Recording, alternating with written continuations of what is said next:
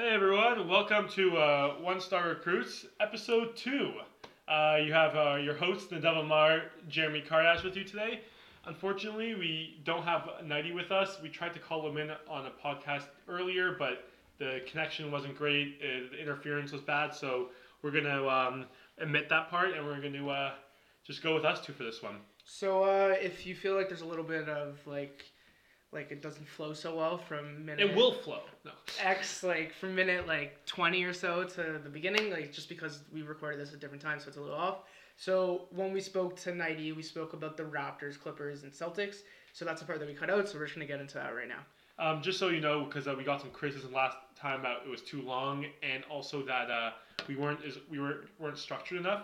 So we're gonna be a little more structured. So in this podcast, we're gonna be talking about the Raptors, Clippers, Celtics, then move on to the Lakers, the Nets, and Knicks, and then to talk about just some of the top teams in the West, the tier 2 teams in the West, and it's gonna be more structured, unlike last time.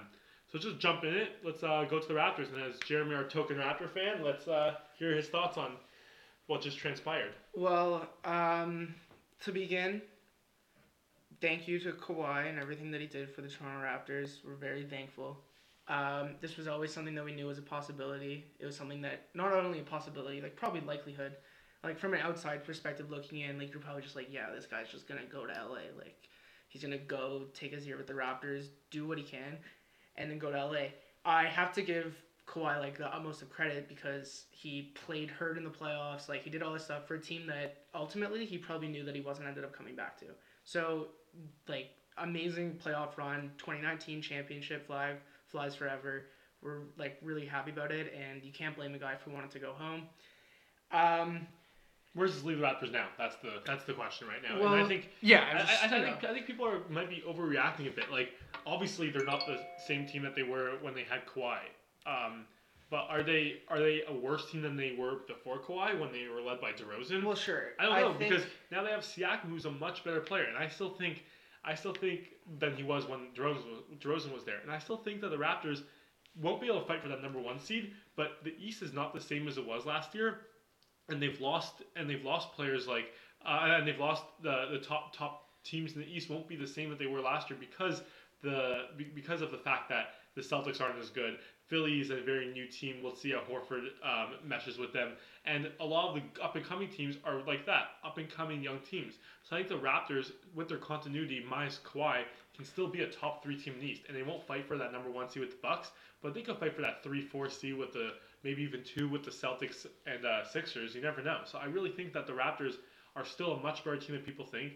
And if you're not a top seed in the regular season, that doesn't necessarily mean the season's a waste. Of course that they won this year, and it's upsetting that they won't be like that next year, but not winning the East is not the end of the world, and I still think that they can be a top team in the East as presently constructed. I think as a Raptors fan, you have to look at it like from like it's a complete, not a blank slate, but it's just a completely different mindset. Like with the Kawhi mindset, it's like championship or bust. Like we need to go for it. We need to go all in. And like we're in that mindset for a full year, and you're like, we need to go. Like this is it. This is our time. This is the chance. We have our superstar. But now we need to like take the step back.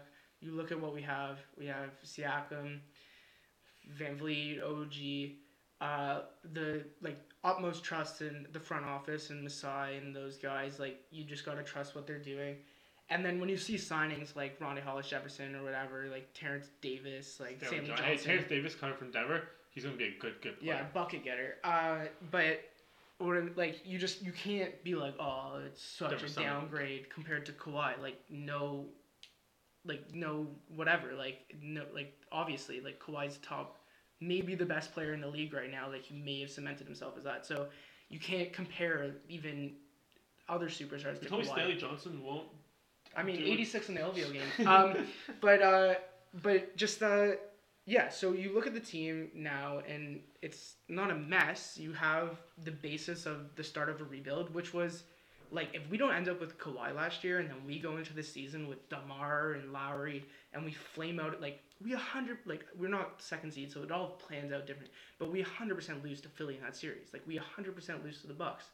We 100% lose to Golden State if we even have the chance to get there. More trouble with the Magic than they actually. Yeah, have. like exactly. Like these things like we have the same chance of winning a championship this year than we would have last year if we had Lowry and DeMar. And I think that's the way you got to think about it. It's a good the Leonard trade was, when you look at it, it's yeah, we have this amazing player, but it also like gives you an extra 2 years on the rebuild. You can start it earlier because DeMar's contract doesn't hamper you 2 years down the road, and then we have all these contracts coming off the book in Lowry, Gasol, Serge, and then we're gonna have to pay Siakam next season. But we have all those contracts coming off the book. You can make. I mean, it's gonna be tough for trying to make a splash in free agency. The only reason we had a shot at Leonard was because we had him on our team, and even that was worth the trade to just have a meeting with Kawhi. Yeah, and like I think something else to look at is that what the Raptors' perception in NBA has always been the other team, the team in Canada. No one wants to play with them. I think what Kawhi did for the Raptors was more than just what he did with like coming to Toronto and winning. It was that he made it actually. He really considered staying in Toronto. It seemed like he was really happy in Toronto, and maybe that won't make it next year that a top player will come to Toronto, but maybe a free agent, not a tier 1 free agent, but a tier 1B free agent will consider Toronto as a viable option because that they see it's a place with a really good front office, it's a place with good coaching, good culture, a place you can win. And I think that's really important for free agents. I think it's maybe not going to be seen as such that other team in Canada as it has been in the past. I think Kawhi might change that because of how much it really seemed he enjoyed his time here. I think another thing about that is like being in Toronto and being a Raptors fan, going to Raptors games, like I know Toronto is a basketball city. Like I know that. Like we care about basketball. Whether Stephen A. Smith thinks so or not. Yeah, I couldn't give what Stephen A. says about Toronto caring about basketball. Like we care about basketball, and if you think it's second fiddle to hockey, like even if that's the case, Torontonians, Canadians love sports so much and love competing, and they have this inferiority Toronto complex. Rock sellout. Yeah, like they have this inferiority complex with the States, and I think this didn't mask it because Kawhi ended up leaving us for the Clippers, and that feels like again he went home, and you can't blame him for that. But Toronto cemented itself like on ESPN, on TNT, on ABC as a basketball city. People who are crazy about basketball, and if you're watching that on TV. Like, sure, you might want to stay in the States, or as Lou Will says, like, not change your channels and not get a different telephone provider. But, like... Yeah, Lou Will has to figure out other problems. Lou Will didn't get offered a contract to the Raptors, and he's mad.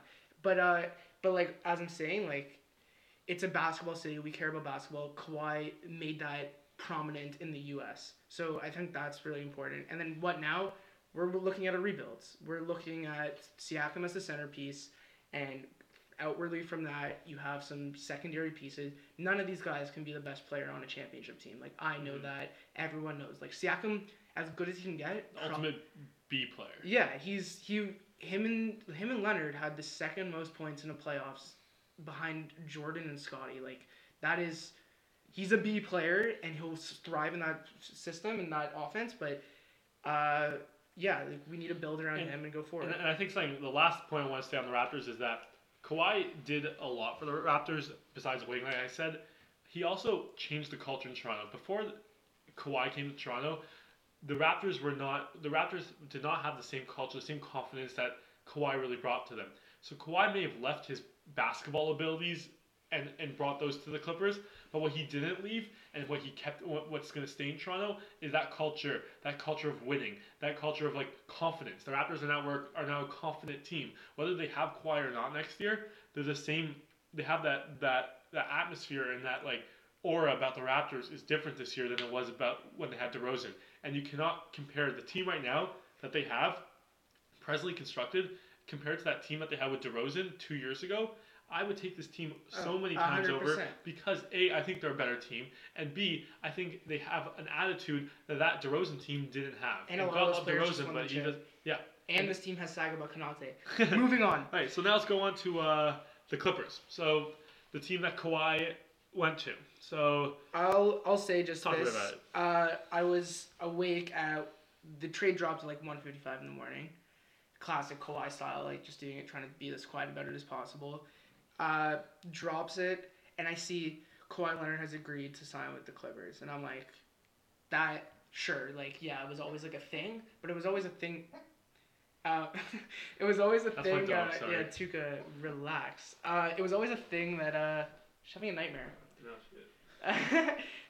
It was always a thing that he was gonna leave. The Clippers were literally stalking him at games. They were just trying to there were any way to get him. So yeah, I guess that part of it's not unexpected. But the unexpected part was he's going there to play with Shai Gilgeous-Alexander and Lou Will and Montrezl Harrell. Like that doesn't seem plausible. Then 2 minutes later, the drops. Clippers get Paul George for what ended up being 5 first-round picks, one of which is protected, or it carries over to an unprotected pick. So that could be 5 completely unprotected picks, as well as 2 pick swaps, Shai Gilgeous-Alexander and Danilo Gallinari, which is an insane haul for the OKC, and it really helps them get out of their cap jail trouble. And the Clips get their 2 stars in Paul George and Kawhi, which is, I mean, you have to be excited about the potential of that roster. Yeah, and I think the Clippers, what they did great in this trade, which when we talk about the Lakers, which I'll talk about why I'm not as high on the Lakers, is that they kept continuity on that team. I think continuity, as I've mentioned so many times, is so important. And they didn't sell the farm for Paul George and to clear room for Kawhi. They kept Montrezl Harrell. Well, I mean, they sold the pick farm. Yeah, they sold the pick farm, but like in terms of players that they had in previous years that are building that continuity on the team, they kept Lou Will, they kept Beverly, they kept Harrell, and I think now this team, you can make an argument, has probably they can make 3 of the best 5 perimeter defenders in the NBA with Beverly, George, and Kawhi, and I think maybe they won't be unbelievable off the bat because of Kawhi's load management and because Paul George is coming off that shoulder injury and coming off a couple surgeries. So I think maybe off the bat they're not going to be the team everyone thinks they are. But I think come June, boy, they're going to be a team a force to be reckoned with. That's going to be a tough team to beat. And they have the ultimate small ball lineup like with Harrell at the 5. And I think that's really going to be an effective team come June. Really, really hard to beat for really anybody. I think they're going to be the favorites and they're going to be the team to beat. Yeah. So on a couple of things you said there, which I think are 100% true, but then they also have a little bit of a downside to them. I mean, downside, whatever. They're gonna be compete. This team's gonna be competing for a championship. I think if this roster goes into the playoffs constructed as it is. But you mentioned that they're gonna have a really good small ball lineup. 100% true. Like they can throw out Pat Bev, Lou Williams, Paul George, Kawhi Leonard, and then Montrezl Harrell. Like that's crazy. Super small. Super small. But I think they fall into a problem with how small their team really is, constructed as it currently is. Like, they got Ivica Zubac, who's, fine. He's a serviceable center. But I guess I guess this team wouldn't really have trouble with, the Lakers, because you can throw Paul George and Kawhi on those 2 guys, I suppose. But if a team I don't know, Portland comes up against this team and they have Zach Collins and... How about Denver? Even Denver, sure, but... I'm saying, a team with 2 big guys that are really going to go at you, this team's going to have trouble up front. So, yeah, and then the second point is you mentioned how there's going to be load management, and then Paul George coming off, both his shoulders just got, surgery on, plus he has, a metal rod, replacing his, fibula or something like that. So, as great as it is to get one of the best 2-way players in the league, you are taking a risk that, if this doesn't work out, Paul George doesn't work out, you need both of them to win the championship. That's fact. Yeah. You need both of them. So, if for whatever reason Kawhi can't play, Paul George can't play, you're, first of all, going to give up a pretty good, an okay pick to the OKC Thunder. Sam Presti really got a haul for that. Yeah. He did a great job on that And if trade. you think about it, and there's a case where it works out absolutely perfectly for the Clippers, and every single year that they have Kawhi and Paul George, which is the next 4, they're competing. And then the only years that really hurt you in this trade are 2025 and 2026 when these guys are gone. Yeah, and then at that point, they'll be rebuilding. It doesn't really matter. They may take a while to rebuild because they don't have the draft picks, but it's worth it if they can compete for the next 4 years. It was the necessary risk to take by trading these essentially 7 picks. I mean, in the end, it'll probably be 6 because they might not swap, whatever. But you're trading all those picks, Shai, Gilgeous-Alexander, who probably, if you did a redraft, he's a top 7 pick in the draft. Really, really, really impressive player from last year. If you're saying we're trading for Paul George and Kawhi Leonard, it's not just for Paul George, because Kawhi Leonard was probably signing elsewhere if you don't have, I think 100% signing elsewhere if you don't have that second star with him. Yeah. Which is why he made it so long. He lengthened out. He went to KD. KD said, "No, I'm going to Brooklyn with Kyrie." Went to Jimmy. Jimmy's like, "No, I'm signing a trade and going to the Heat." So then he went, "Okay, You have to force a trade. who else is there? Paul George. You go to Presti, force a trade, get over here." And I mean, Sam Presti has. You might be like, "Oh, like we're trading an MVP candidate from last year," but they were in a position where it's like, we can't really win with this roster. Why we should do it? probably unload, not pay the repeater tax. Like we're gonna. And they load cap room because they also got rid of Jeremy Grant today to the Nuggets. They loaded Fact. millions of dollars there. So I think even the Knights of load management. And To wrap up, just another the thing Clippers- about OKC. They got Danilo Gallinari, which is a great trade piece because it's an expiring Yeah, contract. and Quintero's going to win. And just to wrap up the Clippers really quickly before we move on to the Celtics, even Knights of load management for Kawhi and Knights that Paul George aren't playing, they actually have solid depth at those small forward positions with like Shamit, Mo Harkless. Terrence Mann's a rookie from Florida State who can be a really, really good player too. And I think they have like better depth than people think. Lou That Will they and that, Trez. and Lou Will and Pat Bev obviously that even on Knights of low management they can still win games against good teams. So just now let's move on to back to the East. Let's go to the Celtics. What do you think about what the Celtics have done in the offseason? It's I mean, they knew they were gonna lose Kyrie since like I guess like February, so like I was like mentally checked out. So you knew you were going into the summer. You sort of needed to land. You needed to land someone. The Kemba rumor, it came out like I don't know, like 5 days before free agency or whatever. Not a rumor, it just happened. But Kemba, like it makes sense. You get your immediate Kyrie de facto replacement. A little more inefficient and not as good of a player as Kyrie. I'd say he's but 80% of the player what Kyrie is. and he's a good player. With like 0% of the mood And, deficiencies and that Kyrie let's has. just quickly talk about what Nighty mentioned because I think Nighty mentioned a good point when he was on it, but it didn't work out. How Kemba never has played with a top player like guys like Tatum, guys like Jaylen Brown, even players like Marcus Smart, like good 1B players It's like the that. best shooter you ever played with Jeremy Lamb. And honestly, and like, I made a joke like the best player Kemba Walker's played with is Hashim Thabit at UConn, but like honestly in his earlier years at UConn, but like I really don't think that Kemba's played with a really really good player, and I think playing with a really good coach like Brad Stevens, maybe a really good coach, not sure, and really good front office, and players that can make their own shots and not always rely on Kemba. Like Brown and Tatum, I think that's really going to be important for Kemba, and I think he'd be a better player than people saw at Charlotte. Maybe closer to Kyrie than people think. I would say about Kemba, like I feel like I didn't watch that many Charlotte Hornets games, Why not? But honestly, like too many. But their offense was like because they're always the game that comes on at 7. They're the first game of the night, Charlotte. So always like I gotta watch something. So I'd watch the first quarter. And then a better game would come on. But Kemba, their offense would be like, all right, let's try to get like some sort of play going. And then no one can make a shot for themselves. And then Kemba has 10 seconds on the clock to go. So he's a really good player. And he's going to make their team like probably stay. Better than if they just lost Kyrie. Yeah, exactly. I think what we haven't mentioned is the loss of Horford, which is like a pretty big loss. He's pretty astronomical. like I think he's a very good, like defensively sound player. He's good with the ball for a big. Like he's good at making decisions, which Enes Kanter, Robert Williams, and Daniel Tice probably are. Enes Kanter's defense might be a little worse than Horford's.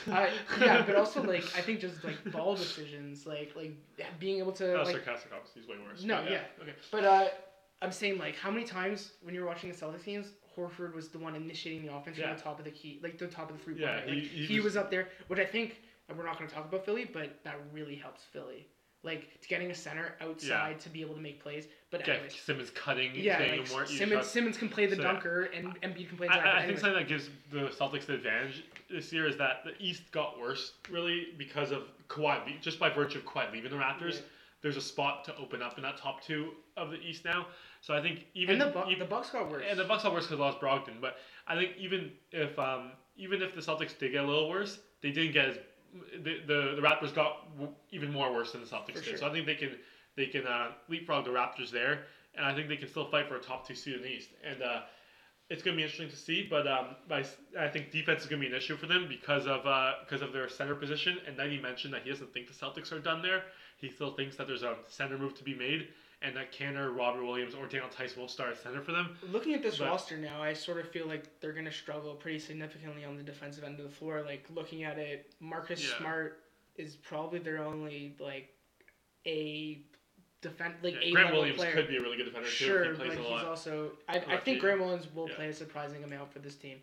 But as for Boston, the rest of the way, I think they can definitely be competing for 2, 3, 4, 5 in the East, but I don't think the roster currently constructed has much of a chance to make it out of the East. Okay, so now that we're on, where we've talked about the Clippers, Raptors, and Celtics, let's go a little bit on the other team in LA, the Lakers. So I think the Lakers have the ability to are the highest risk, highest reward team in the league.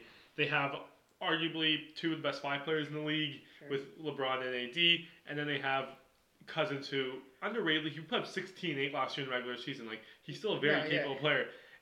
But the thing is, they have those other guys. So they have. But then you can look at other way. Like, LeBron's coming off his first real ever injury. AD is never really always that healthy, and when he is, he's been amazing. But can he stay that healthy, and can he be that second option? And then you have Cousins, who's coming off like an injury that in the playoffs really slowed him down. So 16-8 is great, but can he sustain that throughout the whole season? And he didn't seem like he could. They also have guys like Rondo and stuff like that. So a lot of personalities that can clash, and it could still be a classic Lakers a dumpster fire, or it could be another great LeBron team. I will say it's gonna be interesting to see. If we look at it through the lens of no injury NBA, so we're just looking at like healthy Lakers roster right now. Obviously, this team can put the ball into the basket. Like, they have every single most of the players are they're either great playmakers or they're LeBron and they're AD or like Kuzma, a great shooter, like whatever. They can put the ball in the basket. I think where they're gonna find like a lot of problem is defense. Like, even if this team stays super healthy, I would say the only plus defender on the team is Anthony Davis. Yeah. Rondo at this stage of his career might not even be a plus defender. And Rondo doesn't play like regular season basketball, so like. Sure, like it's a good team, and on paper it looks really. I mean, I guess Danny Green is fine. Oh, Danny Green, yeah. Danny Green's like a top also tier like too. I forgot about Danny Green on that team. I don't know, like Danny Green could go into Toronto Raptors playoff Danny Green and go 0 for 8 from 3 and be benched. So we never know. And also, if he's your second best defender, I don't know like how great like this team is overall, but like. They're going to put the ball in the bucket. They're going to have some great games. Like, they're going to be, like, high-flying Lakers. They're going to be really exciting to watch. I think defensively they'll run into a lot of problems, especially in the playoffs. They have their only perimeter defender would be Rondo and Danny Green, yeah. But it's just, like if you compare them to the Clippers, like, where they have, like, 3 of the best perimeter defenders in the league, like, that's where the league is trending. Like, and depth. The Clippers have depth. Their 2 best players last year are arguably their 4th and 5th best player this year. That's pretty unheard of. They somehow kept like, okay, Beverly was not one of the top 2 best players last year. I take that back, but in terms of overall impact, maybe. And they trade Gallinari, but they kept most of their depth. They kept Harold, they kept Lou Will, they kept Beverly. Whereas the Lakers, at one point in the season, like 2 weeks ago or even a week ago, had 3 players. They had LeBron, AD, and Kuzma, and now they start to get other players. But an important thing to realize in the NBA is continuity is important. And continuity is really important, which is why later when we talk about the Nuggets, I'm going to say why I think they can be a top team still in the NBA. But continuity is really important. When the Clips kept some of that continuity, the Raptors, like I said before, still have that continuity minus Kawhi. The Lakers really have no continuity, and I think they will still be a top team in the West come playoff time. But I think early in the season, you're going to see a lot of struggles, which are pretty classic with LeBron teams early in the season, as you saw in Miami, beginning of LA last year. You're going to see some struggles with the Lakers earlier in the season, and there's going to be cause to panic, and people will be calling for Pelinka's head really early. I promise you that. I think about your continuity point, there's 2 sides to that. There's the one side where, yeah, they're top dogs on this team. Like, they don't have playing time together. But then the guys that were on the team last year, like, are these really guys that you really not needed to bring back, but because they had to wait for Kawhi for so long to make his choice, you ended up with JaVale McGee again, like Kentavious Caldwell-Pope, Alex Caruso, like these guys, Rondo, like these guys. The Lakers team was fine last year. On that team. Yeah, he's not signed. He's not signed. But yeah, like these guys are good, but like the team last year like had some serious flaws with their shooting, and I guess like Caruso doesn't bring the shooting, and like Did their shooting really get fixed? I guess Danny Green's they really. got Quinn Cook, who they think will be a good shooter. And He then might they start. got, Quinn Cook's gonna start some games because Rondo's not gonna start all 82 games. I promise you that. yeah, and then Kuzma, he's a good shooter. He's a good Yeah. perimeter shooter. And So, then they Kuzma got won't Danny start. Green. Like if their goal is to start Cousins, it'll be Cousins, AD, I don't LeBron, think they're Green, gonna start and Cousins. then Rondo. I think Cousins is better suited for the bench. I think honestly, Rondo and Cousins stay on the bench, and then Rondo and Cousins love each other. yeah, that's what I'm saying. Like they have that. They just rebuilt the Yeah. 2017-18 Pelicans with LeBron on the squad. So- So I mean that team is good, but like if you can Without have Drew Holiday. yeah, that's true. They should just trade all these pieces for Drew Holiday. So do you think right now? Quick opinion. Lakers or Clippers next year? What do you take? Who do you think would Regular better team? season? No, just who's gonna. Whose team would I rather be a fan of? I'd rather be a Clippers fan. No, but who's gonna go further next year? I think the Clippers will go further. But that's not Yeah. a bold take. I think No, that's, I don't think it's bold that's take at what's all. conventional. But I'm excited for this LA battle. It's been It's the first fun. time since. Well, Chris Paul and Blake Griffin. Yeah, but the Lakers were crap. Like the Lakers were bad at that point. They were not competing for Yeah. titles. So this is the first time since. Was it not like towards the end of like? Yeah, I guess it was. Like yeah, they were already past like Kobe, Achilles, like all that. Like this is the first time that both LA teams have been like top 5 teams in the NBA, which is really exciting, and which is why it's weird for me. Like I'm a huge NBA fan as a whole, but also like the Raptors were the ones who ended up with the short side of the stick on this one. Yeah. So I'm gonna have to just enjoy the NBA for what it is, which it's gonna be crazy because it's like there's like 10, 11 teams that have like a pretty good chance at going on. Mm-hmm. Quick fact check: there was a little bit of overlap with the Clippers with Paul and Griffin DeAndre. Well, that deal was in 2011 because it was during the lockout. when the Lakers were also still a top team, but it wasn't nearly like this. They were definitely not the 1-2 teams in the NBA, and you can make an argument the Lakers Clippers are. But so I think that's enough Laker talk for right now. It's move on to the tri-state area teams and the Knicks and the Nets. Quick take. What do you think about them? Go. Which one? Knicks? Nets. Okay, Nets. I mean, I'm a Boston hater. Sorry, 90. So I've hated Kyrie Irving since he got over there. I think he's D'Angelo Russell, like 110 cents on the dollar, like, or maybe 125 cents on the dollar. Like he's better than D'Angelo He's more Russell. efficient. Kyrie shoots 47% from the field. He's more efficient. Sure. And he's probably a smarter player and a smarter player, but that like it's so overblown, I think. But talking about the chemistry and all that, I mean, Kyrie. The thing you need to worry about if you're a Nets fan is let's get through this season. No drama, like no nothing. We want to be somewhere in the playoffs, somewhere have a chance to get some of these guys that haven't been like high leverage playoff spots, give them a chance to like play some real playoff minutes against a good team like Milwaukee, 76ers, whatever, Indiana, whatever, whoever it may be, get them good reps, and then you want to you're retooling for the next season. Like you knew this going in if you were going to sign KD. I think that's exciting if you're a Nets fan. Like, I mean, not for this year, but they exist. Well, is there a chance like the Pro Football Doc on Twitter was answering questions. I'm pretty sure he said it's pretty much impossible for Durant to return next year. He could return maybe late playoffs. Well, I think don't think without Durant. Yeah, is it really worth it? Because you're probably not getting to late playoffs without Durant. I think next year should be a good building year. Like get Kyrie involved in the team. Like maybe Karis LeVert is gonna get better. And I think it should be with that kind of strategy. I don't really know how much DeAndre Jordan makes sense on the Nets. Yeah, that was the weirdest signing. I think Jared Allen is a better version of DeAndre Jordan at this stage of his career. I think part of it was just trying to get like KD and Kyrie's buddy on his team from like USA teams and stuff like that. Like, yeah, the fact that DeAndre Jordan was on the USA basketball which is team crazy. Yeah, ridiculous.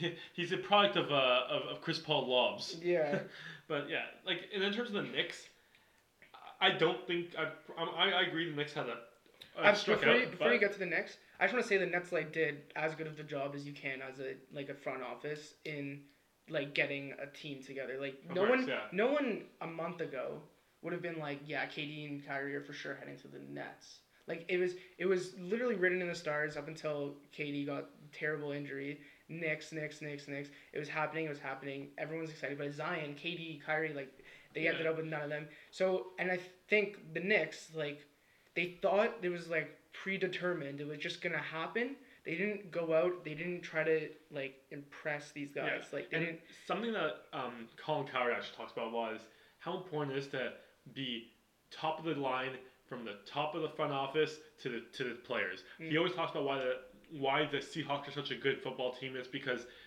even when they're not amazing roster wise, they're still an effective team and still productive. And it's because they have the ownership, they have management, they have a coach, and they have a good leader, player wise. And the Knicks, for the very top, their owner is pretty not arguably the worst owner maybe in professional sports. Probably. They have no real management, and their coaching is actually not bad, but they haven't had leadership on their actual roster in years. Their best leader in the past years have been maybe Carmelo Anthony, and when Carmelo Anthony is their best leader, that's pretty sad, right? So I think that's an edge that the Nets had: the management, the ownership, the overall culture of the team that they portrayed, and that's what attracted, I'm sure, Durant way over the Knicks. I have a question for you. Let's just say front offices are exactly identical. Like, do you think Kyrie and like they're like, all right, this team, they came in sixth in the East, so they're like, if we get on this team, like we can elevate this. Like, no. If you look at the Knicks, I don't think the roster really had anything to do with Kyrie and Durant's decision. I have to disagree. I think it has to do with, no matter what, if you're bringing Kyrie and Durant to a team, whether that team had been the Knicks or the Nets, I think they probably would have been just as good, that team, whatever that team they go to is.